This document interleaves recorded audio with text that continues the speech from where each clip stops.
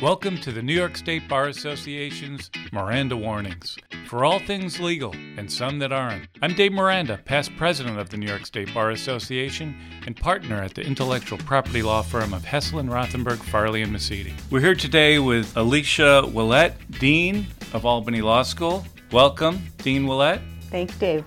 Thank you for being here. It's very exciting to have my dean here at Miranda Warnings. Dean Ouellette, Albany Law School is the oldest law school in New York State. That's right. Yep. And the oldest independent law school in the nation. And founded when? 1851. And we've had presidents, McKinley, governor, Cuomo is a graduate. You just gave a honorary degree to Alexander Hamilton. That's right. So how are things going at Albany Law School today? Things are going very well at Albany Law School today. We have great students. Our students are getting jobs, and that's a huge measure of success. And our students are happy. They're enjoying the experience of law school, which makes some lawyers laugh, right? It's not always a pleasurable experience going through law school, but our faculty are really engaged with the students from the moment they walk on campus. And we see that makes a huge difference in terms of preparing them for the practice of law in whatever form that will take. So we have seen over the last several years increasing size of our classes. The quality of the classes has also increased, and the diversity of our classes has increased for 4 years in a row. And we're expecting another really terrific class in August. Now, the legal education across the country is facing some challenges. What are the challenges that you're seeing in legal education, not only at Albany, but across the country? So I think there's a couple of kinds of challenges. One of them has been enrollment. There was in 2013 a real drop-off in interest in law school. We're seeing a real change in that nationally, and we're even ahead of the national curve at Albany in terms of our number of applications, number of deposits that we're seeing. So there's a real interest in law again. It continues to be a challenge. I think the other challenge, and the more substantive challenge, is that law schools have to get ahead of the market in terms of what we teach our students and what our students learn and what skills they have when they graduate. And the market for legal education is just, the legal market is changing so much.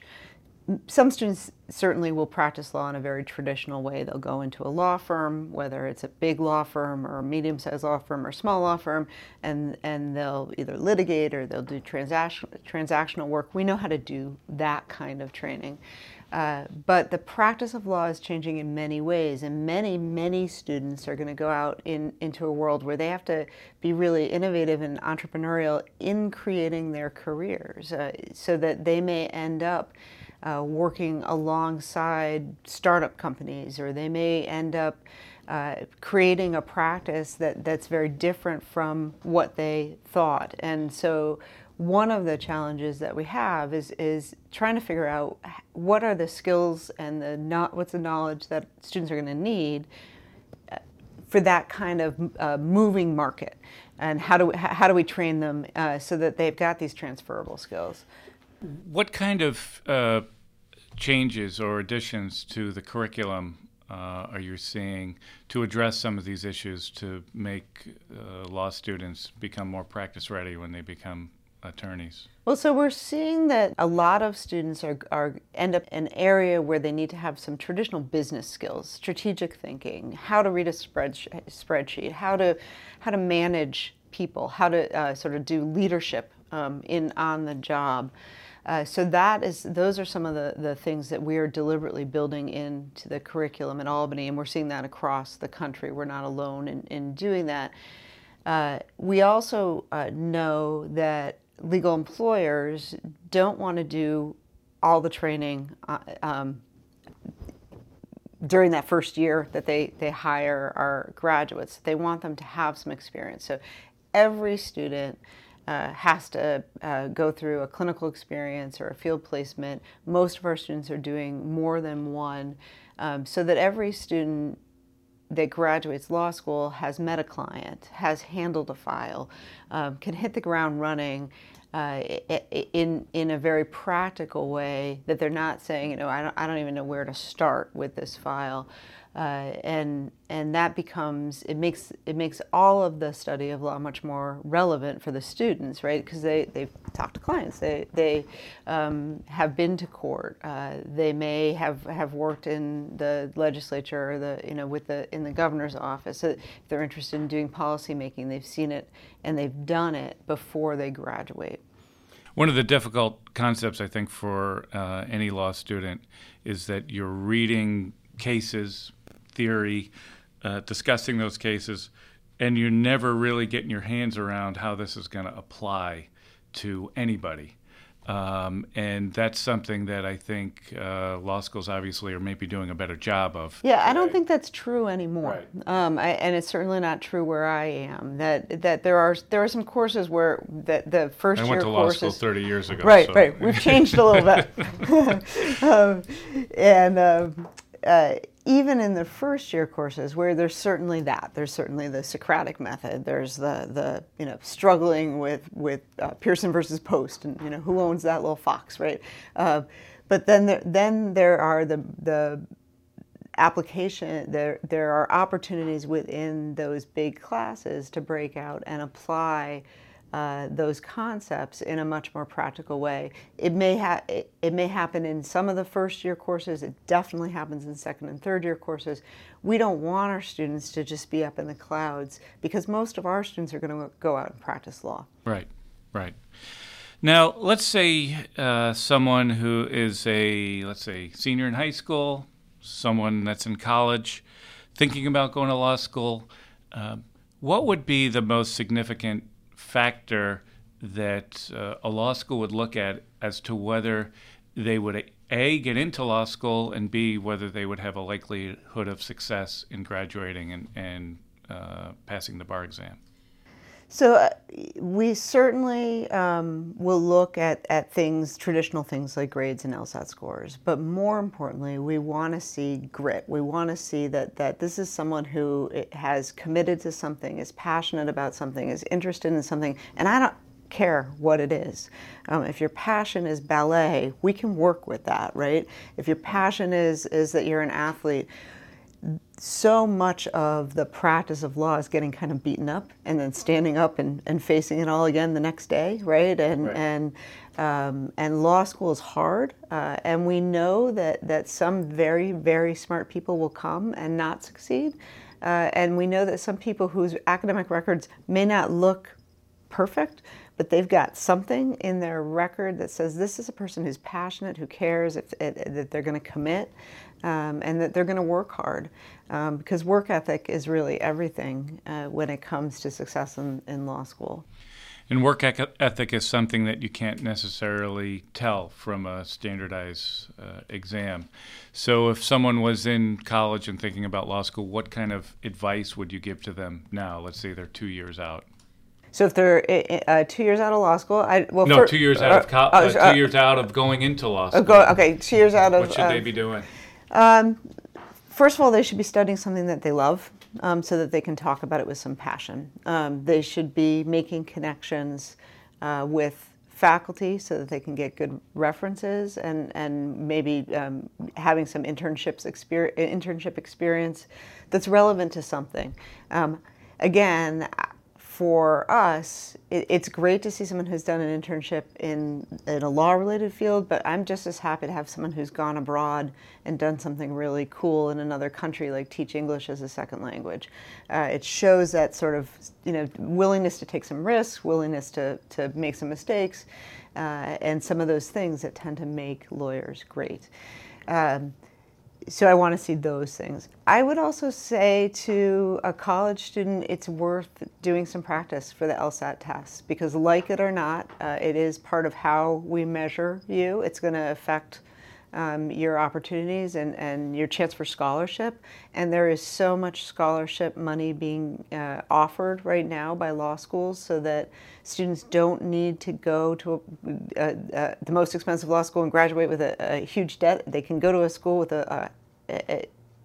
that offers them a really good deal so that they are then have choices at the end and aren't sort of bound by golden handcuffs. So the other thing I would say to every student is go visit the law schools. Each law school has very, very different character and a very different feeling and offers a different experience in terms of community. And it's a 3 or 4 year experience for most students. It's incredibly intense. You make the best friends of your life, right? I mean, it's you make connections with faculty who will be your advocates for your life. So I think that the students who go and visit are way ahead of the students who try to just figure it out from a website. Of course, sometimes you can't afford to go visit everywhere, but many schools will actually offer travel stipends for someone. They'll help a little bit. They'll give you $100 to go across the country to come and visit schools, because we know that we're building a community when we build our class. And we want people who really want to come and have the experience we have to offer, and I know that's true for other schools. A lot of students, the main thing on their mind when they're in law school is passing the bar exam, obviously, and becoming practicing attorneys. And so law school, obviously, will be thinking about making sure that their students are prepared for the bar exam, not just the practice of law, but the first hurdle of passing the bar exam. In New York State, in July of 2016, for the first time, we had a new bar exam. Prior to July of 2016, we had a New York State specific bar exam, and then in July of 2016, we've converted over to the UBE, the uniform bar examination that's used by, I don't know, maybe 26 states. Yeah. And New York, is New York the largest state that's in the UBE? I think that's right. So how has, two-pronged. First thing is has there been any changes in the Albany law curriculum to address the UBE? And then what's the impact that you've seen as a result of the UBE? So with respect to the Albany Law curriculum, when the transition was made, our faculty took a look at what they were teaching. Many students come to Albany Law School because they want to practice law in New York. It's the legal capital of the world, right? So we have always prided ourselves on teaching New York law. We continue to do that, but in some classes, the faculty have added material to really kind of cover what the majority or the uniform rule, to the extent there's such a thing, is. So there has been some shift. Trust and estates is one area where I know our Professor Bloom, really had to revamp things. Business organizations was another. What are they going to test, and are we covering that in the basic course? We've seen a big shift with our students with respect to New York practice. So we had David Siegel, the king of New York practice. We have Pat Connors, the heir to the throne. Far fewer of our students are taking the New York practice course than used to, and we are having to really deliberately have the conversation with the students about what the benefit of really understanding procedure in New York procedure is. It's not tested on the bar. That's shocking to many employers, and the employers want, especially the traditional firms, they like our students because they know how to deal with different procedural questions, and they have that expertise. So. That's a bit of a challenge for us. The upside of the UBE is what it does for our students when they're looking for jobs. And I underestimated this when I heard about the UBE and Judge Lippman was talking about transferability. It's huge for them, that they know that they can take the bar in New York and they can go work in New Jersey or Massachusetts or on the West Coast in one of the states or in one of one of the 26, and it's growing. That number may not even be accurate anymore, because more and more states are taking the UBE. It allows students to think about their lives in a very different way. They're not necessarily settling down in New York as soon as they pass the bar, the way that I did. I was admitted in New York and Massachusetts, and I'm telling you, I'm not taking another bar exam, so I'm going to live in New York or Massachusetts for as long as I'm doing law. And our students don't have that, right? It's easy for them. They can go and transfer that. It's also allowed us to attract students to New York who may want to go home and practice in a UBE state. So, say you're in I don't have the list in front of me, but say you're in Arizona and it's a UBE state, and you think, I might want to try law school in New York. I might want to get some internship experience and see if this is where I want to practice, but I also might want to go home. They can do that much more easily. So it's really nationalized the practice in a way that I think benefits our students tremendously. Are you seeing an uptick in out-of-state applicants Yes. to the law school? Yes, So very much. And we have deliberately done some advertising and some recruiting in some of the UBE states for that very reason. We think Albany is a great place to come. You're close to the city. You're not in the heart of it. You can get a great practical experience while you're here, and you can then bring it home if you want to, or not. I think for many years, and maybe that's changing, but Albany Law School was considered, the place to go if you want to practice in New York, especially upstate. Mm-hmm. It had, as you mentioned, some really tremendous teachers. I can recall New York practice was you had to take 2 semesters of New York practice, both because it was on the bar exam and because you had to, I think, right, when you were going to law school, which was one of the more difficult classes, but also, I'm going to say, probably one of the classes that I used the most in my practice. Right. And so I think every minute that was spent in New York practice was worthwhile, and I would feel like if you're going to be practicing in New York and you're not taking those 2 semesters of New York practice, that you're doing a disservice to yourself. Yeah, I agree, and I have that conversation with students. I ask them the question about what they want to do with their law degree, and if they intend to practice in any way, even in the criminal side, because many people who start criminal end up civil. I think that they are really missing an opportunity by not taking New York practice. I also I have the conversation with students about a conversation that I've had with several employers who say that the first question in an interview for a student from Albany Law School is, who did you have for New York practice? And if the answer is, I chose not to take it, that's the end of the interview. And our students don't know that. I think that it is an unintended consequence of moving to the UBE, that the students have really moved out of taking New York practice or valuing it. We're seeing a shift back. Our numbers have gone back up with students taking that course. I think it's a really valuable course. I think it's also a great review for civil procedure, which is now tested on the bar exam, and the students who are taking the bar next week are saying exactly that to me, that, I'm so glad I took New York practice because I reviewed all the civil procedure from first year. So we're working on it.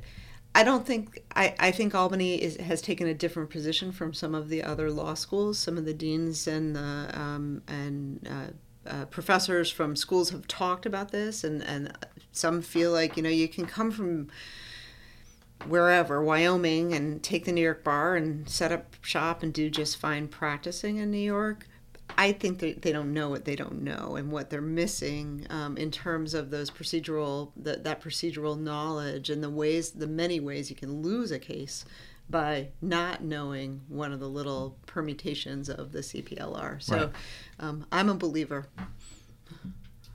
What type of job market are you seeing now for law students that are graduating and coming out of law school? So students are getting jobs. We've been high 80s, 90% job placement rate fairly consistently recently. Students are still getting the market has opened up a little bit in terms of the big law jobs. The summer classes have been bigger, and so more of our students are doing that who want to do that. But the most of our students will still go into smaller and mid-sized firms and upstate firms. They're hiring. There is an increase in number of opportunities for what we talk about as JD Advantage jobs, so compliance type jobs, whether that's in financial compliance in banks, health compliance, with providers or with health insurance companies. We're seeing students get those kinds of opportunities. JD Advantage means not a law degree? It means that they don't have to have passed the bar to do the work, but the employers prefer to hire someone with a JD into that job, so that there's an advantage.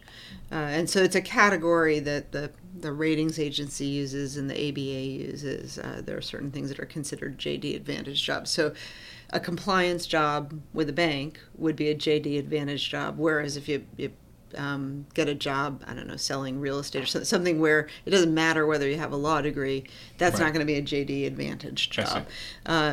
So we value the JD Advantage jobs. We find that for some of the students who come to law school, that doing that kind of compliance, not everyone wants to be a litigator, right? Not everyone wants to work the hours that law firms require. Some people want more sort of family-friendly or balanced careers, or their skills are just better suited to being kind of behind the scenes doing that kind of work. And it's good work. The pay is great, and people have a lot of job satisfaction. So I'm just as happy to have someone take a job with a bank doing compliance work as I am for someone to get a job at one of the firms here in Albany. What matters is whether they're going to have satisfaction in those jobs. So we are seeing that. We're seeing students a lot of students who start in firms who then transition into other roles. They're going. Corporations are hiring in-house at a much earlier stage in people's careers. We're seeing that. We're seeing people go in-house with different companies. And that's kind of an exciting development. I think it's great for the graduates who get those jobs because you kind of have this general practice in a contained sense with one, the corporation as your client, and again, very high job satisfaction.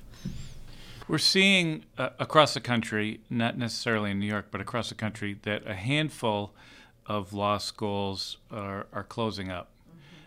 What kind of challenges are we seeing to the legal education market across the country? So there was this huge contraction. The number of applicants fell off almost 50% or in a very short time, 40-something%, and what that meant was that every school was competing much harder for each student, and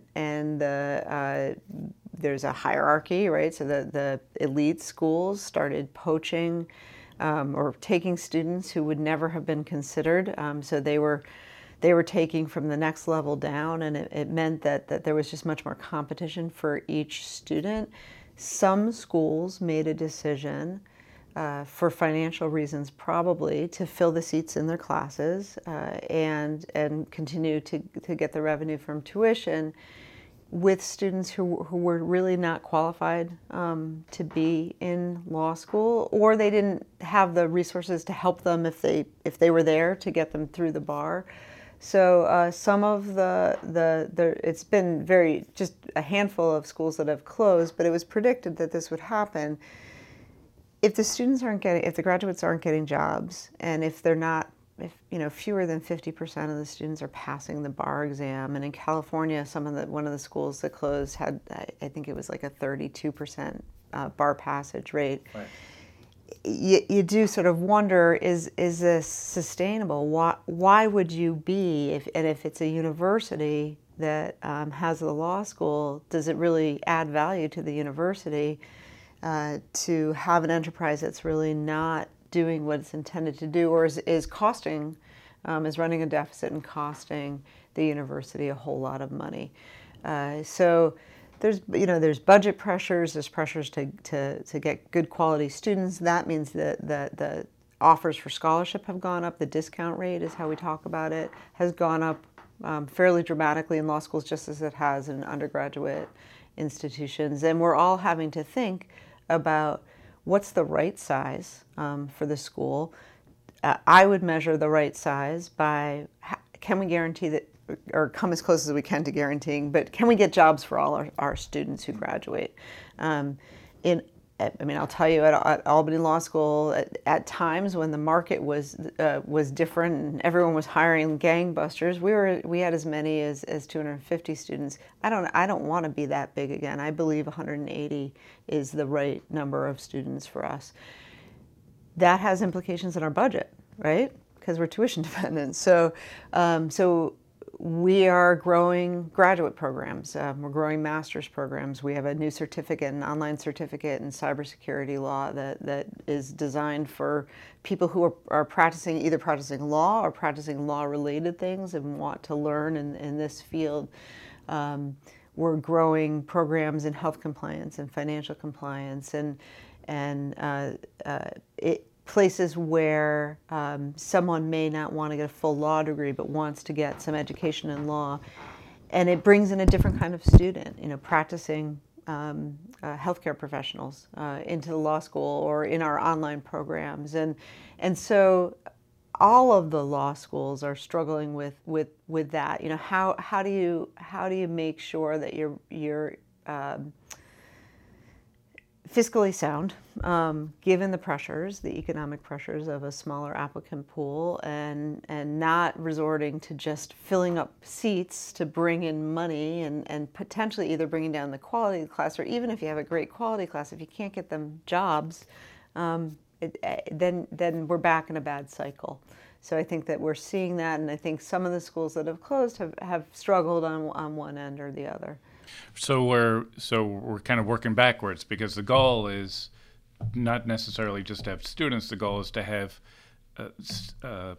attorneys that are practicing with jobs, and then you work backwards. How is the law school going to help get you there? Yeah, exactly. So it's been really wonderful having you here, Dean Willett. We have a feature on Miranda Warnings where we talk about music, book, or movie, any sort of artistic performance that means something to you that you might want to share. Okay. Well, I'll share. You mentioned earlier about giving Alexander Hamilton an honorary degree, and I had the honor of his great grandson, Tibbs V, came and accepted this degree. So all things Hamilton, right? The music, the show, and I read Ron Chernow's book, which I would recommend to anyone. It's a really wonderful book. It's long. It's incredibly well written, and the life of Alexander Hamilton is really inspiring and interesting, and his wife is incredible, and so that's where I am now. Well, it's interesting you should mention that, because you spoke at the beginning about what you look for in a law student, and you talk about grit and passion, and certainly Alexander Hamilton, although he was alive before the law school was even in existence, would have been someone that fit those characteristics that you're looking for an Albany law student. So that's exactly right, and that's exactly what Douglas Hamilton said at commencement. He actually he said he did a lot of research when we contacted him and said we'd like to do this. And Alexander Hamilton had studied in Albany. There was no law school at the time, but he studied and he took the bar here. So we felt that this was not just a random thing. This actually made sense. Of course, he has a great connection to Albany. A great connection to Albany. As well. And he and Douglas Hamilton said, there's no place that he would have. This is where he would have gone to law school. He would have fit in this community. He's the kind of student that you accept.